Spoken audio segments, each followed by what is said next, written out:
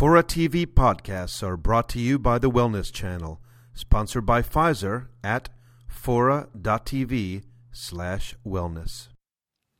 I'm Stuart Brand. This seminar about long-term thinking is brought to you by the Long Now Foundation. If you would like to see high-quality videos of the talks in the series, including this one, they are available online for Long Now members at longnow.org. I'm from the Long Now Foundation. My name has been Stuart Brand for a while now. Now, as for Peter Diamandis, I don't often have job envy. But a guy who gets to go flying in zero-G all the time with famous physicians and other interesting people, he's a physician, a physicist, and gets people with big money to put up big money to make big things happen, then be in the thick of that whole process, and then along the way sort of occasionally get people to go into serious space, out to the space station. That's a pretty good gig.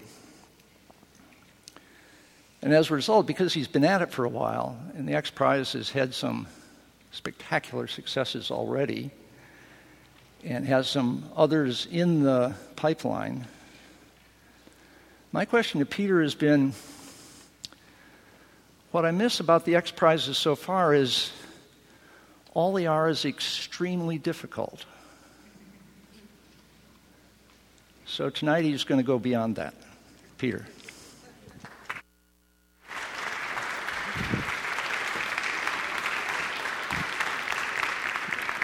Thank you, Stuart. It is fun. It is fun. And if any of you haven't either flown in zero-G yet or funded an X Prize, I invite you to do both. So let me give a little bit of background of where this talk came from. I was at the TED conference with Stuart, and he asked the question during a luncheon presentation I was giving about what about really big X Prizes for really difficult things? And that has started a series of conversations at the X Prize Foundation, which I internally call Mega X Prizes. And let's consider this the first public discussion of the subject, and let's see if in the next year or two some of these don't actually bear fruit. At the end of this presentation, I'm going to put my email address up there and invite you to please share your ideas with me, because some of the ideas you're going to see here today are the result of one-on-one conversations, but one of the things I enjoy most about what we do is it is the essence of the power of an idea. Literally, the right prize idea, once it's materialized in a person's mind, can easily attract the money, the 10 million or 100 million or $1 billion, and then that money can attract the maverick thinkers to go and try things they might not otherwise do and cause something to come into existence. So you can draw a direct line between the idea and the physical materialization of that, and that's really very enjoyable. My story is, as my wife Kristen well knows, I start every conversation. At the age of 8, my passion was to fly into space. And it's something that has driven me every moment of every day. And I grew up on the tail end of the Apollo program, and then decided along the way that there was no way in the world I could possibly become a government employee and go and fly into space through NASA. I was told my chances were 1 in 1,000 of being selected, and then even if you were selected, you might in your career get a chance to fly once or twice. In fact, half the astronauts have ever flown. They call them penguins because they have wings but don't fly. And then the clincher was I was told to get your flight assignment, you have to be really, really good. Do what you're told. And I said, that's just not me, so forget about it. So a good friend of mine, Greg Marinac, when I was getting my pilot's license to motivate me to go on and finish it, gave me a book called The Spirit of St. Louis. And I had no idea that Lindbergh actually crossed the Atlantic to win a $25,000 prize. I thought he woke up one day and decided to fly across the Atlantic, sort of go east, young man. But the fact of the matter was, it was a young Frenchman, Raymond Ortegue, who was born in Paris, moved to New York. And in New York, he became an entrepreneur and eventually owned a hotel. This is just after World War I, where aviation made its debut on planet Earth. And he met a lot of aeronauts. And the idea of a competition to fly between New York and Paris came to his mind, and he announced it in 1919. $25,000 for the first person to go between New York and Paris. That's it. Simple and easy. But he was, lambasted in the papers when that was put forward. It was a crazy idea. And the thing is, it worked. In 1925, he extended it a number of years. And by 1927, 9 different teams made the attempt. And the numbers speak for themselves. 9 teams spent $400,000 to win a $25,000 prize.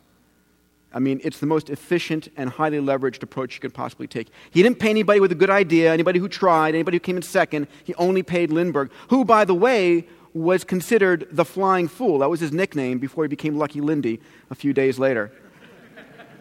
And I kid you not, it's a great article I have on May 19th of 1927. The New York Times printed an editorial that said, "Stop! Don't do this. You're going to kill yourself and set back aviation a decade." But just the opposite happened. When Lindbergh made that flight for 33 and a half hours, having barely slept the night before, he became a global hero. And his name is still known to school kids, 80 plus years later. So the other part that got me was within 18 months of his flight, the number of passengers in the United States went from 6,000 to 180,000. It wasn't like air got thicker or gravity got less and people got it easier to fly. Something materially happened. The paradigm of being able to fly came into people's minds, and that was a powerful thing. The number of pilots tripled, the number of airplanes quadrupled, airports doubled. Aviation really took off with this amazing story. And I was reading the book and making notes in the margins, mostly about how much money teams were spending. And by the time I had finished reading this book, the idea of the X Prize came to my mind. This was the way I was going to build the spaceships that I could eventually fly in personally. My mission being to get humanity off the planet. I didn't know the name of the person who was going to put up the money, so the letter X was my variable to sort of hold the place of that sponsor. I kid you not. It just took me so long to raise the money, the X stuck around. So this was the X Prize, $10 million. $10 million was enough money to attract the entrepreneurs, but not so much to attract the Boeings and Lockheeds. I had no interest in the traditional players playing in this game. This was not about incrementalism. This is about allowing crazy ideas to really materialize. A privately funded ship meant that everybody was spending every penny they had focused on doing this thing. 3 people meant at the end of the day you could have these ships go into commercial practice, which is an important part of the X Prize, because I fully expect the teams to spend more money than the prize amount, which means there better be a back-end business model to this. But a 3-person ship meant a pilot and 2 paying passengers, or, I like to say, an autopilot and 3 very brave passengers. And then 100 kilometers was the altitude. And this was a very important lesson. We originally had it 100 miles. And in fact, before that, people said to me, "Peter, you've got to do this to orbit. Unless you go to orbit, it means nothing." These are orbital chauvinists, as I call them. And I sat there and did the energy calculations, which you all do. It's energy is the square of the velocity. And it meant that literally I'd be asking people to do something 50 to 60 times harder than this. And I said, forget it. It's not. I really wanted the intersection and a prize of audacious and achievable. Now, Brand's asking me Stuart's asked me to change that equation a little bit. But we had 100 miles. We did the energy calculations for re-entry. We dropped it to 100 kilometers. Unfortunately, knowing full well most Americans would know the difference between 100 miles and 100 kilometers anyway. And then the most important rule here was they had to do 2 flights within 2 weeks. And maybe it's obvious to everybody here, but what that meant was the cost of the second flight was the fuel and the touch labor. So it was a way of putting an economic boundary on the prize without getting too many accountants stuck in the loop. So amazingly, it worked again. We had 26 teams from 7 countries who spent $100 million to win the prize. And on October 4th, 2004, SpaceShipOne made its second flight within actually 5 days. This was built by Paul Allen built by Burt Rutan, backed by Paul Allen. And the I think the results that were the most satisfying for us was it really changed the paradigm that spaceflight was not just for governments anymore. We gave birth to a new industry, created public awareness, and Richard Branson, we expected to launch an industry after the competition, but not in the midst of it. Literally, Richard Branson came in and negotiated the rights to build Spaceship 2 and has committed over $250,000. And in fact, there's been over $1 billion committed to this personal spaceflight industry since the Ansari X Prize was won. Regulatory reform, an important attribute of X Prizes, are in their wake. If they're big enough and public enough, they can drive regulatory change. And it will look something like this. About 6 months before the X Prize, or about 8 months before the X Prize was won, I'm sitting in Marion Blakey's office, the FAA administrator, an amazing woman, and it went, Marion, the X Prize is going to have to be won outside the United States because the rules and regulations here don't allow it. And she said, well, what do we have to do to change that? And they did. And the rules and regulations were changed. And we leveraged our sponsor dollars about 50-fold. And for me, this was a crowning moment when SpaceShipOne was hoisted in the middle of the Air and Space Museum, right next to the Spirit of St. Louis that inspired it, and right above the Apollo 11 capsule. And so that was really a magical moment. 5.5 billion media impressions. So on the day that the X Prize was won, and we named it the Ansari X Prize for the Ansari family, and during Q&A, if you're interested, we can talk about how this was funded, which was the most difficult thing I've ever done in my life. On the day it was won, we ran out of money, but luckily that Google Doodle appeared with SpaceShipOne flying over the top of Google, the Google logo, and I had a chance to go up to Googleplex and present to the folks there. Larry Page introduced himself, ended up joining our board and saying, let's turn the X Prize into a world-class prize organization. And we have done that. We grew our board, adding folks that Elon Musk and Craig Venter and Dean Kamen, Ray Kurzweil, Ariana Huffington, Rutan Tata from Tata Motors just joined our board, and really taking the organization forward into a range of different new areas. So the fundamentals of prizes are the following. They have extraordinarily high leverage. You put up a $10 million prize and can expect 10 to 50 times the amount spent to win it if you do it properly. It's efficient. You only pay the winner. And unlike venture capital where you fund one team, by putting up a prize, you literally put a call out to the world and attract every single player to you. And you have complete industry knowledge, which is really a very powerful thing to do. This is the story of leverage.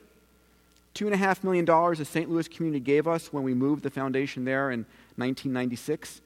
Got us to $10 million purse from the Ansari family. That's Anoush Ansari, who we flew as our fourth private passenger on the Soyuz back a few years ago. She's just back, and her husband, Hamid, is holding her in her spacesuit after she's landed. That $10 million got leveraged to $100 million, and there's been over $1 billion built into that industry so far. So after the X Prize was won, we decided to go into 5 different market sectors. We have 5 we call verticals. Energy and the environment is probably our next most critical area we're focused on, and would love that dialogue with you tonight. Global development. How do you use prizes to drive wealth creation as an answer to poverty? Exploration, which for us means space and underwater. We've just received funding to begin looking at underwater X Prizes. Education and life sciences. So when do incentive prizes work best? When there's a market failure, things are stuck. People don't believe something is possible. When there are entrenched bureaucracies, and when there's a stigma attached to a notion. People say, cold fusion, that's terrible, will never work, or whatever it might be. Important attributes. So these are the attributes of an X Prize. Large cash purses. For us, the $10 million is not the reason teams do it. The $10 million credentials this in the minds of the public as something that is significant.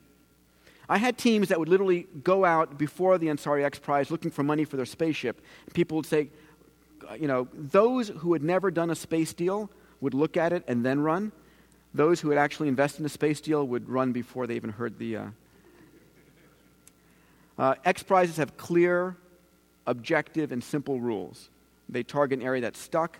They define a problem and not the solution. So with the Ansari X Prize, it was get 3 people to 100 kilometers. We didn't talk about kind of propulsion, whether it's what type of launch system to use. It was get it there. our goal is to attract maverick thinkers wherever possible. One of the notions that has hit home for me is that the day before something is truly a breakthrough, it's a crazy idea. If you stop and you think about that fact, the problem is that governments are resistant to funding things that can have a very public failure. But unless you're funding things that have a high probability of failure, your chances of actually funding things that are true breakthroughs are really small. Large corporations are worried about their stock price plummeting, and you end up really with entrepreneurs and mavericks which might go after these prizes and are the last people who might ever write an NSF grant. So we say to people, I don't care where you're from, where you've gone to school, what you've ever done before, you do this, and you win the money.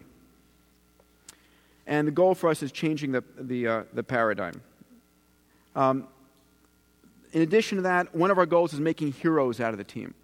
So we are, for example, on the X Prizes we're up right now, we're in negotiations with the television networks to focus the spotlights on the teams as they're competing, which allows them to go out and raise more money and spend more money, which provides more leverage for the prize. We build what we hope are ideally telegenic prizes that drive PR, educate the public. Other thing that we have done traditionally, and this is what Stuart reacted to, was we dial the difficulty of the prizes to be winnable in a 3 to 8 year time frame. The goal being, if it's won in less than 3 years, it was too easy. And if it takes longer than 8 years, people in this generation don't really care anymore. It's outside their time horizon. And for me, it's the issue of encouraging people to take risk. I had a situation occur when I was giving testimony just before the X Prize was won in Congress, where I had a congresswoman stand up and say, Dr. Diamandis, isn't it true you're causing people to risk their lives and someone may kill themselves going after this prize? And I said, yes, that is true. And I said, and thank God that it is true, because 500 years ago, thousands lost their lives crossing the Atlantic, and 200 years ago, thousands of Americans lost their lives crossing the Great Plains, and it would be un-American to stop them from risking their lives for the greatest exploration humanity has ever undertaken. And she withdrew her question. But we are killing ourselves in this nation by how risk-adverse we have gotten. And so for me, being allowed to take intelligent risk is a very important thing. So since the Ansari X Prize, we have launched 3 prizes so far, and I'll speak to these in a moment. The Archon X Prize for Genomics, the Google Lunar X Prize, and the Progressive Automotive X Prize. But first, a short video. 3, 2, 1.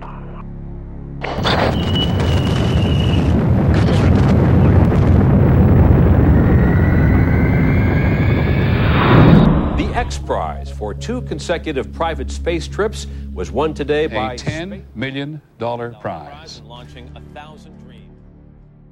The driving force of the X Prize is incentivized competition.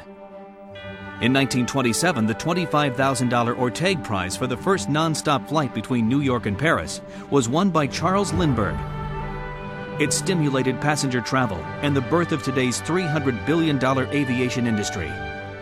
Directly inspired by the Orteig Prize, the Ansari X Prize was announced in 1996, designed to transform how people think about space and space travel. 26 teams from 7 nations spent $100 million to pursue the prize, an astonishing 10-to-1 leverage of the prize purse.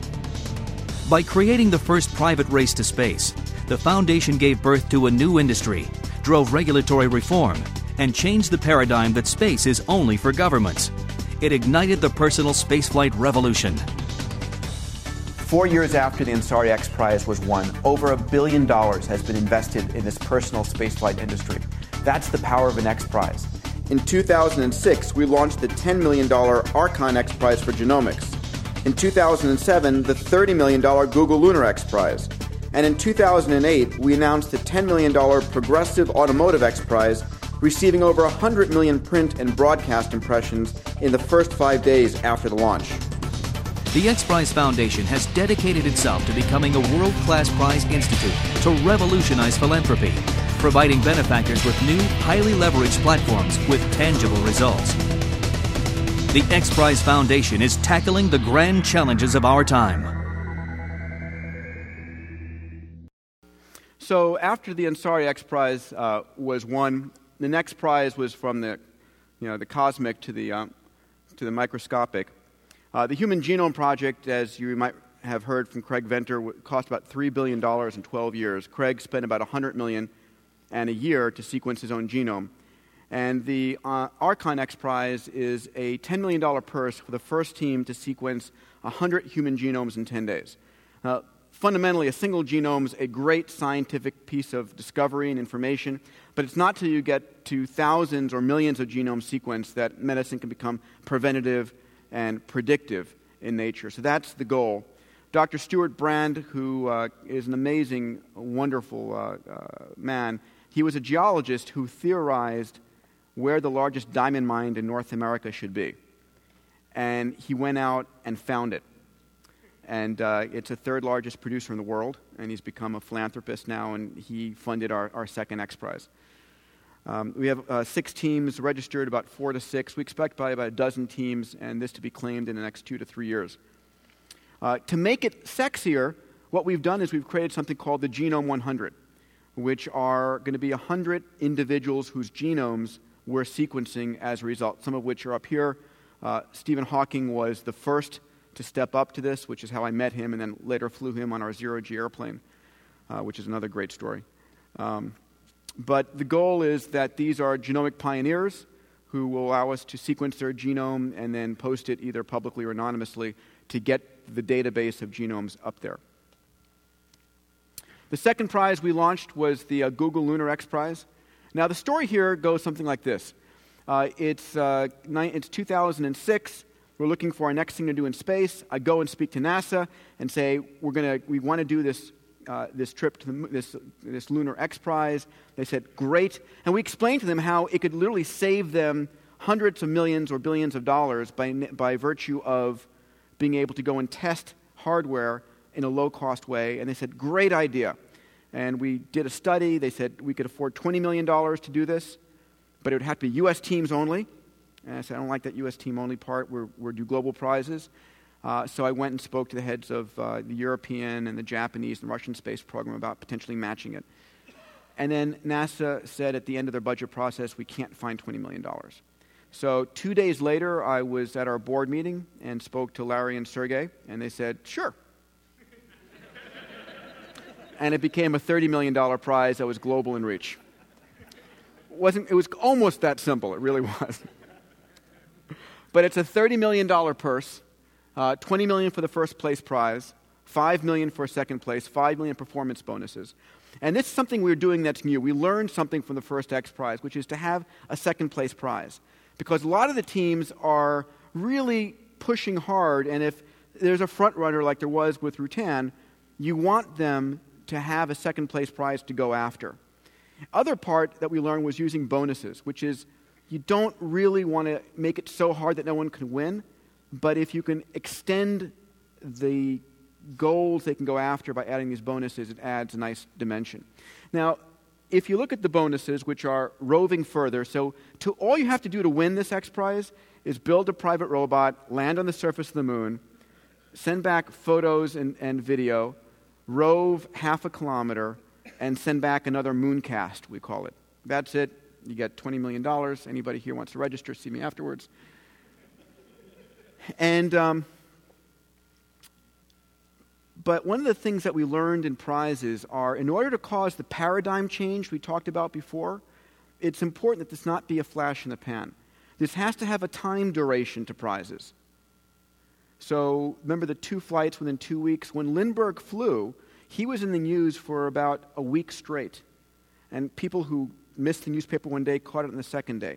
And so the time dimension of the prize is very important as we design the rules, so that people see it and see it again and see it again and see it again, and they get that it's now possible to do that. So for us, we debated whether just landing on the moon once. But if you just landed on the moon and send back a photo, people would look at it, okay, well, now let's see what Britney Spears is doing or something. They'd be off onto the next subject. But by literally having to land, then rove, and send back photos again, and then see whether they rove 10 times further to get the roving prize, or whether they can survive a lunar night to get the overnight prize, or whether they can image Lunakhad or a Apollo. So it adds dimensions on which keeps it in the front page of the newspapers. And that element helps change human paradigm of what is possible. So we announced this. Oh, one of the things, by the way, that was interesting was when we first started this, our friends at the National Aeronautics and Space Administration said, well, maybe there might be 5 players who might register for this. And within 12 months, we've had over 1,200 registration requests from around the planet for this. Now, we've fully registered about 15 teams, and I expect there will be probably 2 or 3 times that amount when it's said and done. But a short, quick video.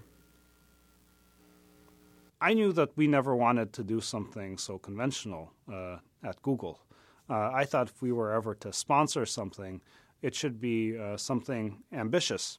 You know, having seen the success of the Ansari X Prize, that in fact having many different entrepreneurs all competing to accomplish this goal is actually, first, more exciting, second, more likely to actually achieve the goal, and third, probably less expensive overall.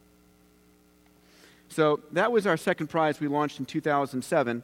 And just this year, in 2008, at the New York Auto Show with Mayor Bloomberg, we launched the Progressive Automotive X Prize. And we knew, in fact, that after the Ansari X Prize, we wanted very much to do something in the energy and environment space. And the idea of an automotive prize was the first thing we thought about. It took us a long time to find the sponsor. And Progressive Insurance stepped up, and we're very, very pleased about that. So the Progressive Automotive X Prize is the following. It is a race. It's a staged race, like the Tour de France. We're going to be doing it in 10 cities in the United States. I think New York and San Francisco have already stepped up to be 2 of those 10 cities. We're doing a competitive bid for that. In 2009 is the preliminary race, and in 2010 are the finals. There are 2 categories you can compete in. A city car, which is a 2-seat, 3-wheel minimum, and a highway car, which is a 4-seat, 4-wheel. It is a timed race where it's the fastest time while still maintaining over 100 miles per gallon or its energy equivalent. You have to build and provide a car that is beautiful by virtue of the public interest, affordable, manufacturable, and gets over 100 miles per gallon while still meeting all the EPA emission standards. So we've had over 120 teams sign a letter of intent to compete. And the first stage of this will be happening, I think, out of New York in the 4th quarter of 2009. And one more fun video. Today, the power of the X Prize comes to automotive.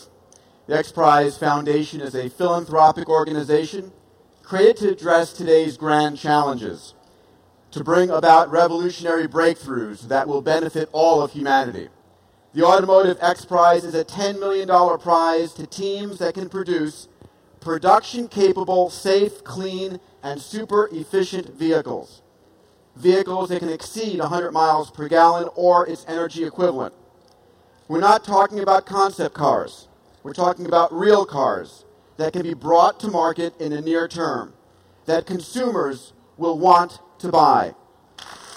I'm thrilled to be here today. This is an opportunity for Progressive, a 70-year-old company with a rich history of making things better in car insurance, to get together with another organization that shares our passion for innovation. The Progressive Automotive X Prize is the competition that will bring more choices of safe, environmentally friendly cars to drivers everywhere. The Department of Energy is particularly excited to work with the Automotive X Prize to engage kindergarten through 12th graders and the general public in learning about the benefits of advanced vehicle technologies, energy efficiency, climate change, alternative fuel use, and the very science behind efficient, clean, and green vehicle development. I'm proud to announce a funding grant from the U.S. Department of Energy in the amount of up to $3.5 million over the next 3 years to the X Prize Foundation. We really do need some new thinking. We need some innovation. I don't think there's any bigger threat to our world and to our country than global warming and our dependency on oil. We've got to get people to participate and to change their lives and to understand that we have to use less energy and that we have to find alternative energy sources that aren't destroying our planet. And Peter, I just wanted to thank you and the X Prize Foundation for developing this inspiring competition to innovation and change. And Peter, Progressive, hearing the call and putting up $10 million is exactly the right thing to do. I think it says an awful lot about your company and the people that work there. Today, we've done more than just announce a competition. We've issued a challenge to the teams: design and enter a vehicle. To the automotive industry and corporations, find new technology for a new century and follow Progressive's lead. To prospective donors and sponsors, help us increase the purse size and support the teams. To decision makers at all levels, join this cause and protect our planet. It's a challenge to every one of us. We face these issues together. We must solve them together. We welcome you along on what's going to be an incredible ride. Thank you so much.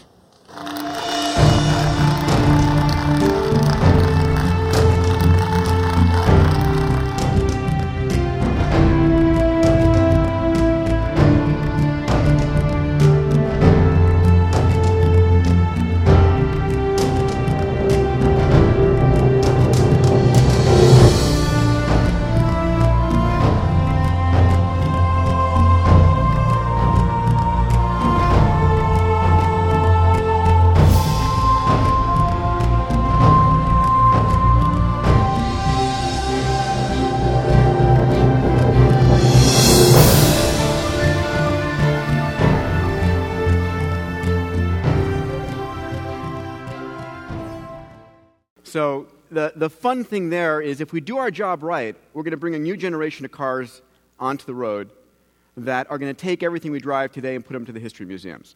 And the fact of the matter is, we believe that you can have it all.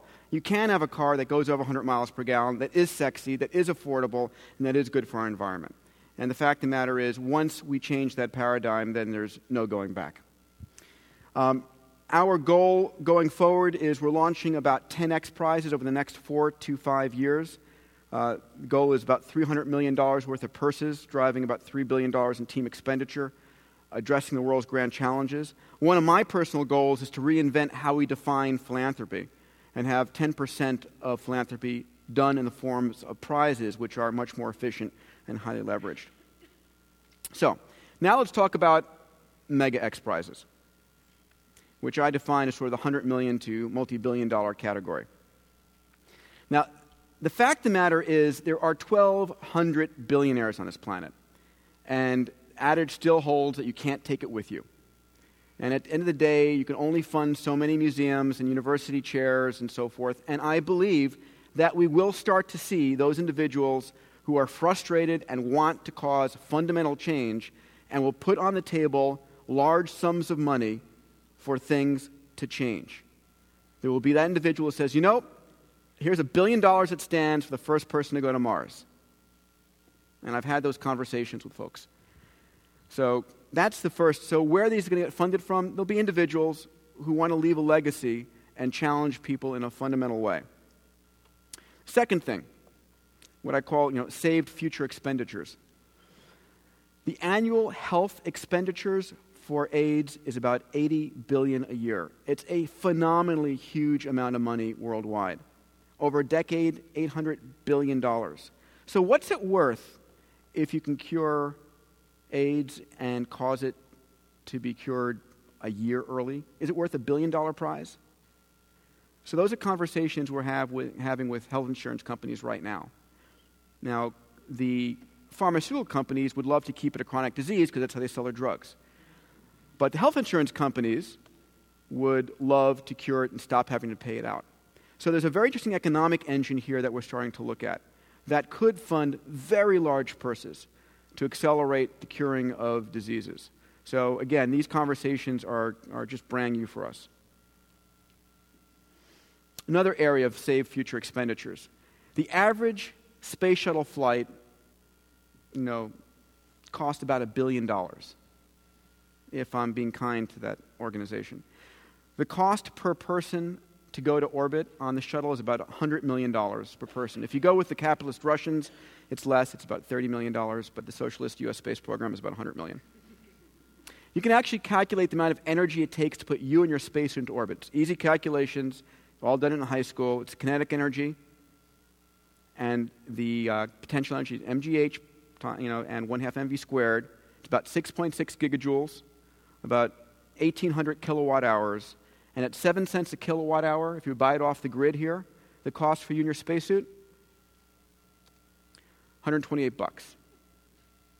So the price improvement curve we have to getting into space is from $100 million to $100. It's pretty good.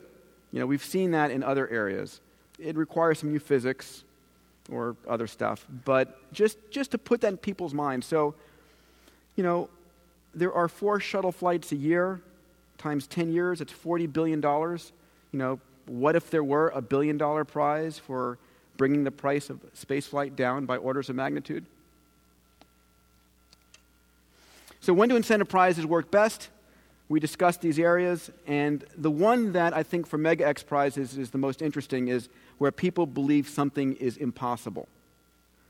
And so what I'm going to do now is run through those on your list and ask you to please take out your pencils or pens, and as we go through, mark the 3 that you think, because frankly, we're actually very interested in what you have to say. You've all seen these quotes, and over time, the thing that stops humanity's progress the most is the human mind, our belief that we cannot do something.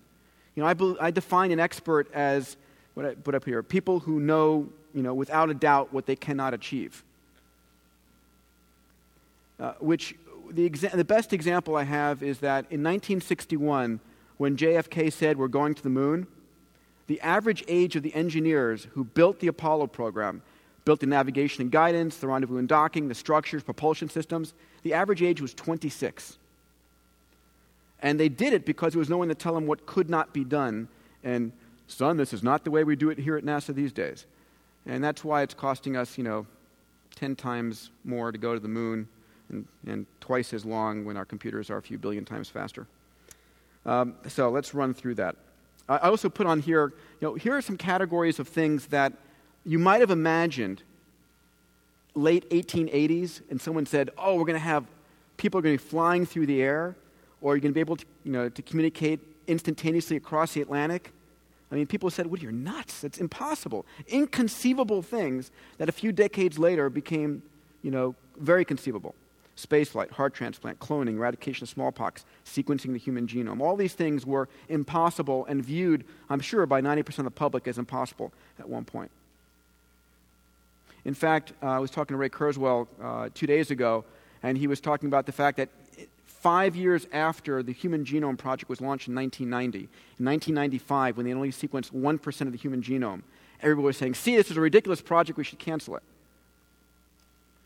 So here are my favorites, and I've done this by getting comments from people and just accumulating them. So if you send me emails or your comments, I'm happy to add these onto the list. So first, a human mission to Mars. And by the way, I believe that the best way to go to Mars is one way. The idea of round-trip travel, I think, is ridiculous. We should go to colonize. It's a lot cheaper, a lot safer, and a much higher probability of success. And we can talk about that in a different time. Faster than light communication. Send X bits of information from point to point faster than the speed of light. Organ replacement. When I say organ replacement here, it's clone and regrow and transplant an individual's own vital organs. First baby born off the planet. Babelfish. Creation of a personalized, portable, instantaneous universal language translation tool. A flying car. Build a car that can drive in normal traffic, carry at least 2 people, and also fly distances of over 100 miles. Artificial intelligence. Build a machine that passes the Turing test. Self-replicating non-biological machines. Longevity, and this is a low level, only double the length of the healthy human lifespan. Cancer. Now, cancer is thousands of different diseases. So rather than curing cancer, what about being able to detect it when it's at the 100 cell stage and zap it any place in the body? Predict an earthquake It should be in less than. Okay, well, or predict an earthquake with an hour's notice or a day's notice. A cure to AIDS. Identify extrasolar life-bearing planets of any type, of any single organism. Proof of extraterrestrial intelligence. New York to Paris in less than 30 minutes. A private, fully reusable orbital spaceship. Orbit the Earth for less than 100,000. An Apollo 8 mission, privately fly one person around the moon and safely back to Earth. Here's some fun ones. Robotic sports. The first robot to beat Tiger Woods in 18 holes of golf. Or the first robotic soccer team to beat a championship soccer team. Or the first robotically driven car to beat a Formula One champion.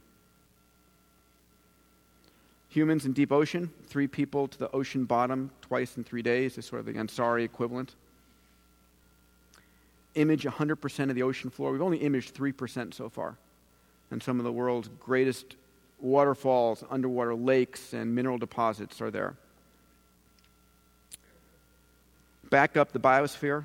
Create a database, a data backup of the internet and the top 10,000 species on Earth.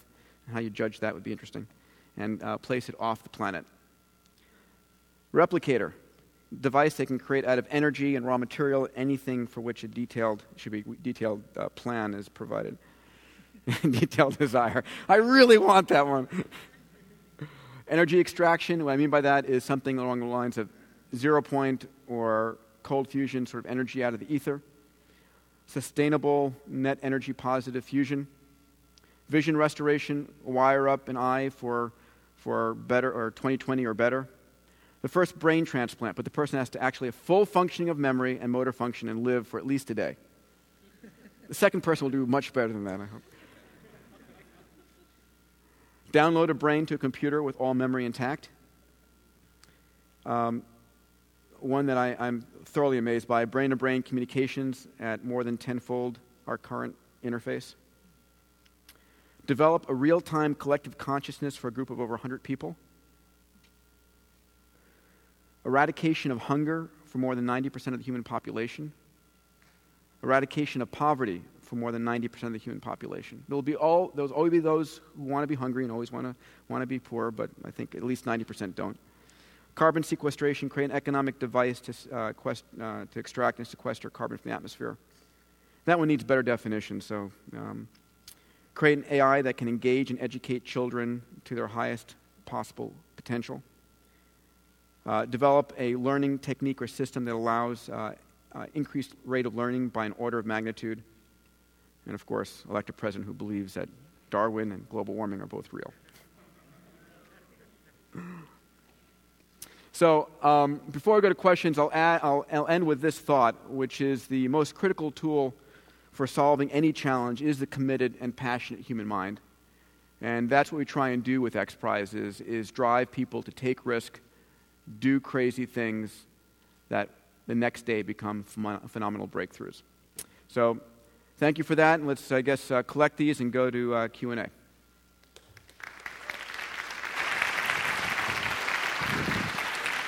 By the way, I'll leave my email address is up there, just peter@xprize.org. I'd love your ideas for long-term X Prizes. As much detail as you want to provide, it'd be welcome. Thank you, Peter. That's great. Let's have a seat, and I got some questions for you. Great. Mind if I sit here? My right ear is better than my left. Chris Rash, where are you? Asks, how do you persuade donors to give? Why shouldn't they wait until some other billionaire funds the prize? So, I guess a lot of the donors that we've had have really been amazing entrepreneurs. We have something called the Vision Circle, which is our group of major donors. Larry was the first. A number of folks from Google, a number of folks like the Ansari family, and these are people who are... You actually get them together to do things? We do. Because dogs don't usually go in packs. We have a great board of trustees in Vision Circle who come together twice a year, and we have a fun debate at our board and Vision Circle member meeting about where should we be doing X Prizes. And those Vision Circle members are really our shareholders, who put up the money, and we listen to them and say, let's create X Prizes in these areas. There are the people who can fund them. They're the people who are typically very engaged in those areas. But they're impatient. They want the leverage. They've made their money by having phenomenal leverage, and they see this as a way of doing things in a more radical fashion faster. Question from Eric Nerlich. Do you think governments should be using prizes to fund research? And detect a sort of libertarian strain through most of what you've been saying. But I know that DARPA is using prizes. So DARPA is, and I think that governments should phenomenally be using prizes. Large corporations should be using prizes. It's a way of doing off-balance sheet risk-taking. The problem is that governments screw it up every time they do it. Well, DARPA hasn't, but other government. I mean, I've sat down with agencies, and it comes up, well, okay, here's the prize for this, but, you know, it needs to be in this state, and it needs to be in this congressional district, and it needs to use suppliers from this area, and they start putting all of the restrictions on it, and it needs to be matched by this way. And so the way that prizes work best is in unconstrained fashion. You know, if the right person to win the prize is in Kazakhstan, fantastic. And the money should go there. But when you start putting constraints on it, then you start limiting where the real breakthroughs can come. You just saw McCain talk about a $300 million battery prize. NASA, we helped NASA in 2003. It was a great moment in time. A friend of mine, Matthew Isakowicz, who's a controller of NASA, he went to MIT with me, calls me up one day when he's a controller of NASA. He says, Peter, my son Matthew, he's 15 years old, just came to my office with your X Prize website printed out. And he said, Dad, how come NASA's not doing cool stuff like this? I kid you not. So he asked what we could do to help him, and we created something called the Centennial Challenges Program, which NASA funded to $10 million, and they've been unable to get the prize program funded after the first year. And out of a $17 billion budget, it's I don't understand it. One immediately imagines going meta. So are there prizes? Are there prize prizes? Yeah. Are there competitions to come up with great prize ideas? So we just launched one 2 days ago at MIT. We have jointly with YouTube. It's a small one. It's $25,000. It's a YouTube competition. You can all have fun with it. Produce a 2-minute YouTube video pitching an energy X Prize. And I'll give you a fun example. We also have a course at MIT called X Prize Lab at MIT, where grad students come together and they design X Prizes. Mm-hmm. And every year has a different theme. Last semester was on global health. And they came up with really 4 great ideas. One of them was for rapid TB detection. So 1.6 million people a year die in the developing world from tuberculosis, not because we don't have a cure, we do, but because the diagnosis of it takes 3 weeks. And a person comes into the clinic, they provide a sputum sample, and they go away, and the vast majority never come back. So what we've done is, instead of 3 weeks, the idea is a device that can detect TB in 3 hours, so that they can be diagnosed on the spot and given the cure. So we are doing prizes for prizes. Peter, looks like Audi Pass. Can that be true?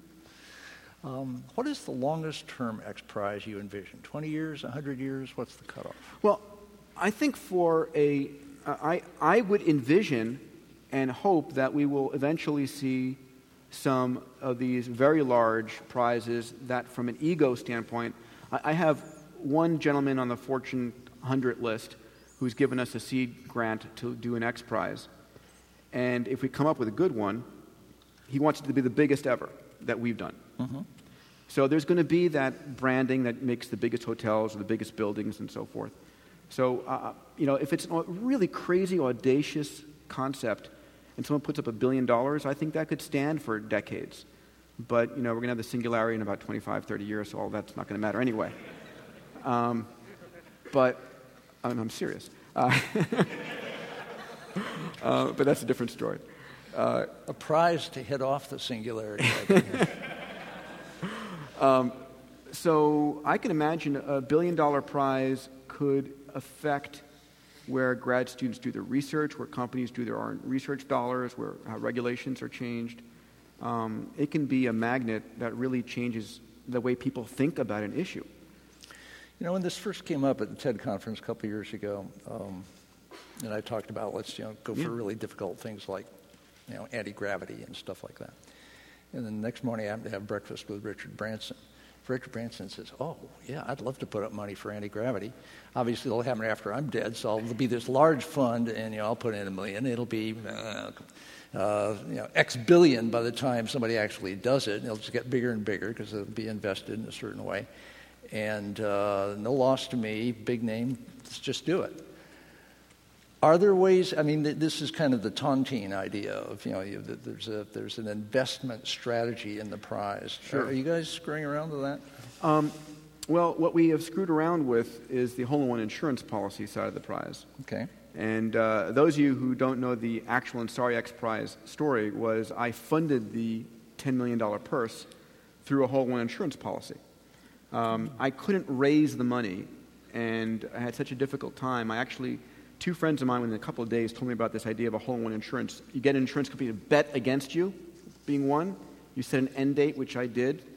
And so I got a $3 million policy on a $10 million purse.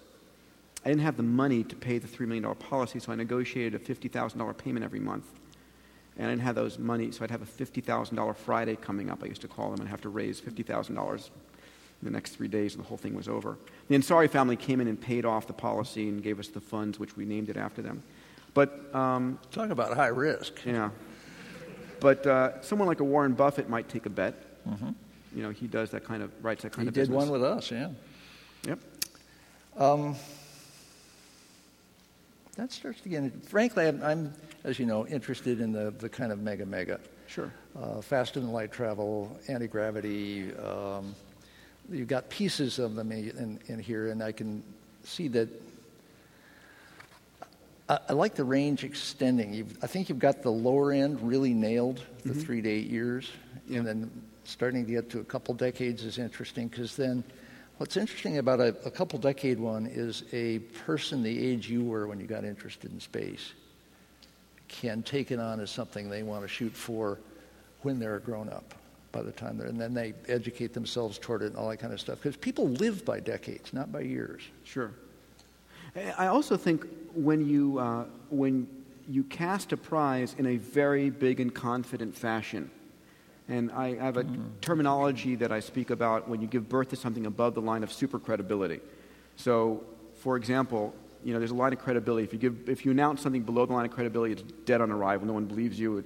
They dismiss it immediately. Above the line of credibility, it may happen depending on how you do. If you do well, it goes up. There's this line of super credibility when you announce it. So for the Ansari X Prize, I didn't have the money. So under the arch in St. Louis, I did the next best thing. I had 20 astronauts on stage. I had the Lindbergh family, the head of NASA, the head of the FAA. And no one asked, do you have the money? There was... And they had every confidence, and as did I, that it'd be a no-brainer. So if you can announce a $1 billion prize in a fashion that with great confidence, it changes people's view and says, well, it must be possible. Just now, how do I go and do it? It's like this proof is intuitively obvious, that sort of thing. Well, I think one of the best points you made here is that there's 1,200 billionaires out there, and a lot of multimillionaires. And we had one of these talks a couple of years ago with Catherine Fulton that says most of the money that should be philanthropic is actually sitting on the sidelines. Sure. Like most of it is just sitting somewhere accruing and not doing a damn thing except wherever it happens to be invested in. And so there's a huge resource to get these multipliers and leverages and fun and all this stuff you're talking about out there. And so I would see that as itself a very, very large resource, much larger than it is. And you're doing great to mine that, because it's kind of leveled off in normal philanthropy. Yeah, I mean, I asked myself one day, what would I do if I had $1 billion? And the answer was I'd make 10, $100 million prizes for the things I'm most passionate about in life. I mean, why wouldn't you? It's a way of, you literally, for those things, if you cared about them, you would attract all of the best thinkers to you to solve that issue, and you only pay when it's won. How beautiful is that? I like this. Tell me a little more about why you thought that it's important to do the second place winner as well? Because you want to give birth to not just a point solution, but an industry. And because then you get the secondary effects, which is all the teams competing against each other to improve the price performance of their products, and you create a marketplace. And it's important to me that the people who are runners-up, if there's another prize to win, sometimes, the money, like I said before, is the credentialing element. Getting on the front page of the newspapers and the heroic challenge and doing it, and teams that would continue to get money saying, we're going to go and win it now and be, not necessarily second place, but we're going to go win these bonuses, we're going to do something different, have a motivation now to continue the work. Now, hopefully the back-end business model is still valuable, but... Well, it occurs to me you get 16 teams or 22 teams or whatever it is going after these specific things, and 2 of them win. You've now got a whole body of people who have focused a large part of their careers on solving a particular kind of problem. Right. And they've got a whole body of skills to do that with. Does that then become sort of the first generation of that industry? That whole set of people all hires each other and then they do it together? Sure, absolutely. And what happens if we do our job right is the winning of the prize gets such a level of excitement that capital starts to flow in. You've hopefully have rewritten the regulations to allow what you want to do more easily along the process. And the public now is fully educated about what's possible because of the television, the public nature, so you can give birth to the industry in a better fashion. How are we doing on tallying the votes? Is that happening somewhere? Almost done. Okay. Bring them up when you got them. Hey, we had a specific question here while we're waiting from Bill Hardy. Do you have any plans to involve Robert Bigelow's inflatable space station? Any opinion of his efforts? I think Bob is great. He is, those of you who don't know, Bob Bigelow is a billionaire in the Las Vegas extended stay America, and he has committed about $500 million to building inflatable space orbiting structures. He's launched 2. He's getting ready to launch his 3rd. And these are the makings of private space programs, and I think there's a lot of merit in his designs. He, after the Ansari X Prize, I met Bob. I think I was one of the very first people I ever met him when he got interested in space, and I tried to convince him, as I had met everybody, to fund my X Prize, Bigelow X Prize. And after the Ansari X, he told me that he was interested in living facilities and not launches, that if he built the living facilities, someone else would build the launch vehicles. And I think he's found that really hasn't materialized yet. So he put together a $50 million challenge for the first person to build a 6-person reusable machine that could go to a space station. It was an over-constrained problem, and no one ended up competing for it. Interesting. And that's probably part of the parts of an X Prize that's really, when we look at it, we go out and we survey the field and find out, again, that intersection of audacity and achievability. To launch a prize that no one's, and put a time limit that no one's ever going to go after, it doesn't help anybody. In fact, it hurts. So you need to be just past that edge. So that raises the question, which Hardy also raised, which is, do you see the possibility of too many prizes going on and just sort of the whole thing blurring out and a kind of the good ones drive out or the bad ones drive out the good ones, right, or something, Gresham's law of prizes? So we have a lot of that discussion at the board and Vision Circle meetings of how many to launch, and we've right now our position is we're going to launch 2 to 3 per year and get to a steady state of 12. And as one is won, we'll then launch another, and we are instituting in the organization really a competitive process where we may not launch prizes that even have the capital there unless it really merits up. So there'll be more and more of a higher hurdle you have to go to be a great prize, because you can measure a prize in various attributes. How really dramatic is it? How world-changing or radical is that prize by virtue of people's opinion of how many people might it impact on the planet? How much, how easy it will be to raise the money? How many teams might compete for it? So we sort of create a prize equation, if you would, that will help us measure how a prize rates. Is there capital going in? Is there a market failure? Is there capital going into that anyway? I'm not sure that a battery prize of the type is the right prize if there's billions going into the entrepreneurial marketplace. You did just a little of the history of prizes and basically started with Lindbergh's prize. One that's impressed me most was the Longitude Prize that the British Admiralty set in motion, and which did take a few decades and changed not only navigation but clocks and everything else. It was an instrumentation prize. What's your view of that and some of the other historic competitions of the past? I think so the Longitude Prize that was put up by the British Navy and Admiralty was a result of the fact that they were losing thousands of people on the rocks because you could tell your latitude but not your longitude, and ships would be crashing, and they were just losing too many lives. And so they expected it to be won by an astronomical method. And when it was won by the design of a new clock, they actually were refusing to recognize it. That's right, yeah.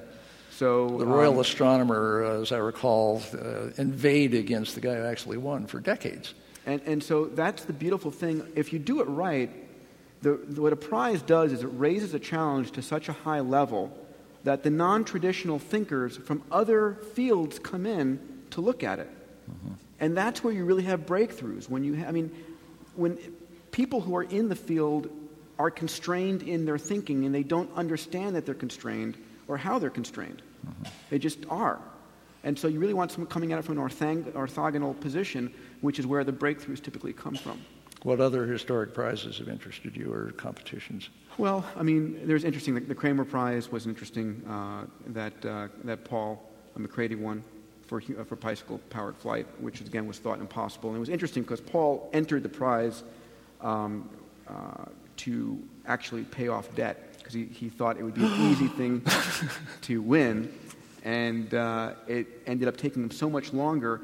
But what came out of it was his understanding of lightweight gossamer structures, which gave birth to AeroVironment, his company, which has done such amazing things. And so he was a non-traditional player in that field who came in and created a new body of thinking around gossamer structures. Now, anybody in business is always keeping an eye on their competition. Do you see other prize-generating entities out there that you're enjoying or worrying about watching? There are some good ones. A company called Innocentive, which is a for-profit, but they're focused much more on the smaller prizes, where a company basically uses a prize to outsource research and development. I've got this problem. I need a molecule that can do the following thing. Here's a $100,000 bounty. So that's one. I think what we're trying to do is establish a brand around X Prize that will allow people to view it as something valuable. So we have the answers? We have indeed. And go in reverse order? Let's go from 10 up to 1. Why don't you go for the first one? Okay, so number 10, the 10th of these is number 28. Download brain to a computer with all memory intact. Okay. Number 9 is... Number 9. Cure to AIDS. You want to define that one a little bit? I think the notion is there are two elements of dealing with AIDS. One is a vaccination so you can't come down with it. Mm-hmm. And the second is if you have it, can you in fact basically disable it so that you can return to normal human functioning. Great. Bring that one on. Number 8. Number 8 is number 34, create an AI that can engage and educate children to their highest potential. Cool. I think I read about that in a Neil Stephenson. I love it. Number 7, along those lines, develop a teaching system that allows an increased rate of learning by an order of magnitude. Wow. Number 6 is the 18, what you call Apollo 8, privately fly one person around the moon and safely back to Earth. Huh, I'm surprised by that. That's cool. Why are you? Because it's a very cool milestone, but not necessarily an amazing breakthrough in technology. Okay, working up. Number 5, a replicator, created out of energy and raw material, anything, including a replicator.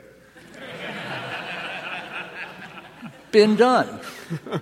I mean, Star Trek, yes. Biology. I mean, this is pretty common, right? Yeah. So, are you constraining it that it can't be biological, or what?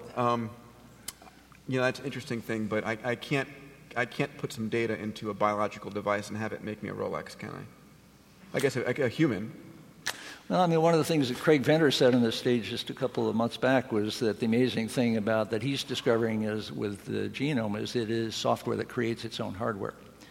And as you know, he's trying to boot up a brand new created genome to do that.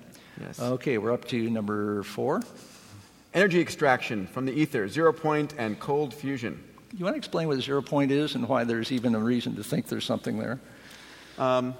Any zero point physicists in the audience here? I mean, actually, I would probably do a poor job of it, so I'm not going to embarrass myself with it. But, I mean, the notion is that there is latent energy in the fabric of space that could be tapped and extracted. And I'll just leave it at that. I do believe, we currently are extracting energy in a very antiquated fashion.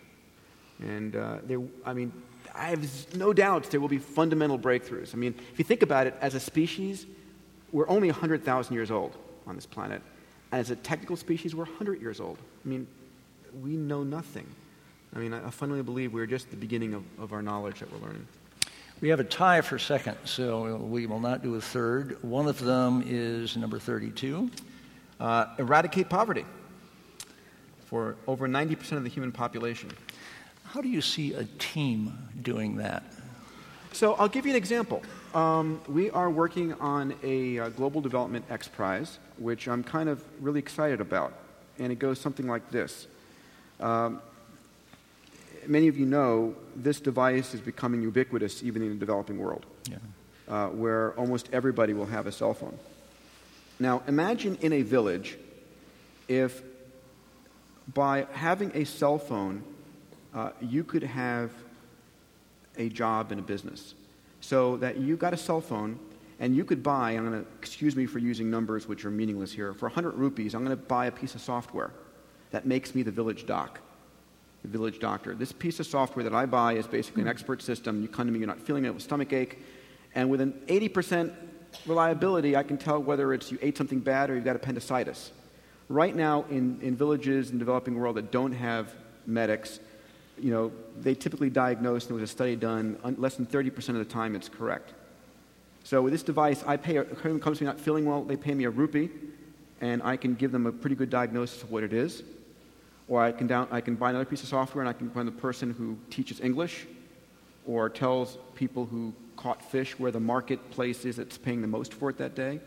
And so everybody can get a job if they have a cell phone that is adding value to the community. So you're raising standards of living. So that's an idea. So we have an X Prize we're developing around the idea of a software competition for software that generates the most revenue in villages in the developing world. So that's just a concept we're looking at, which is addressing poverty. Include the slums. That's where more poor people are now. Sure. And I would say. So we're coming up on the other number 2, which is number 10, cancer. Be able to detect any cancer at the 100-cell stage and zap it. Say a little more about that. You mentioned a bit that there's a lot of different cancers. So we have a partnership with the Lance Armstrong Foundation right now that we're developing or looking at Cancer X Prizes, and we've had some great summits thinking about this. And the notion is that cancer is a disease of multiple origins, and in curing a cancer, prostate cancer, for example, is hundreds of different variant diseases. And the reason is that, a lot of cancers come to you late in life, and therefore it isn't genetically or isn't evolutionarily weeded against. And so it can evolve in many different directions. So the idea of curing cancer, eventually with nanobots probably, but it's the same sort of thing.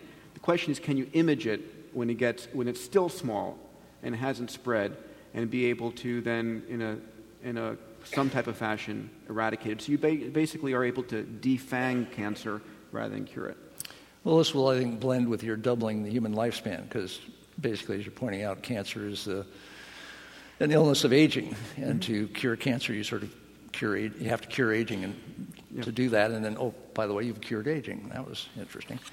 So those will blend. Okay, we're down to number 1, which surprises me. It is number 31, eradicate hunger for greater than 90% of the human population. It's got 33 votes out of, that's a fair fraction of who's here. That surprises me as well, but obviously well worth.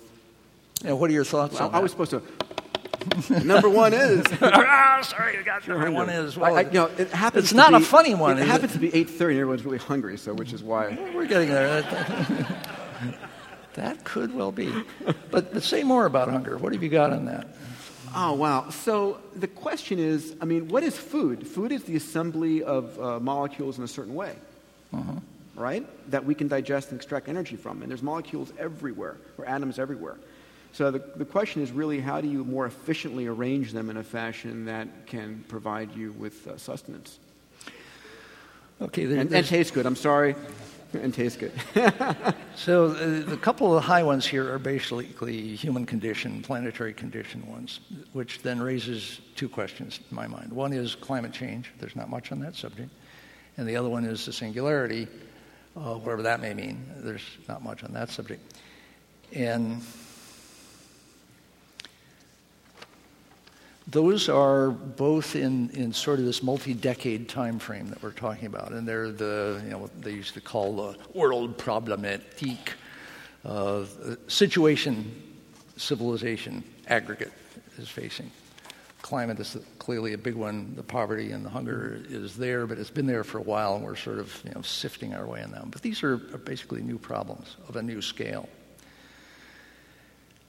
I wonder if they are outside the range that can actually be where prizes are going to help much. Yeah. Or what? Yeah. When people come to me and say, I'd like to fund a prize to do the following, I'm first to say prizes are not a universal solver. They may be something when people are desperate and don't know how to deal with something. I think that's a category where prizes could actually be valuable when I don't know how to handle this. And I'm just looking for the global brain trust to bring solutions forward. It's a way to focus people's attention, but it's only as valuable as your ability to define the problem precisely. I think that's an important attribute of prizes. And for that reason, the one I like of the ones that was in your list, and I would have put it high on mine, is the carbon sequestration one. Presumably some kind of biotech, presumably in the oceans, and maybe that thing that'll go to the bottom of the ocean, which we need badly because Alvin is getting old and leaky. Can you believe that the technology that's able to go down to the ocean Everest, the bottom of the ocean, is 40 years old? And small?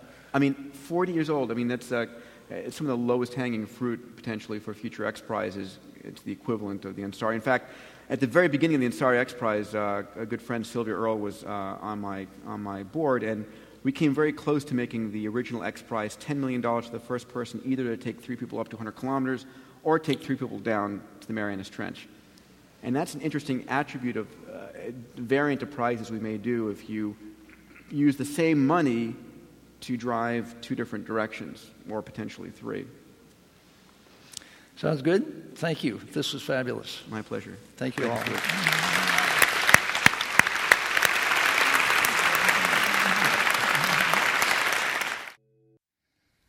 This seminar about long-term thinking was brought to you by the Long Now Foundation. Thanks to Fora TV, you can see high-quality videos of the talks online by joining Long Now as a member at longnow.org. Thank you for listening. I'm Stuart Brand.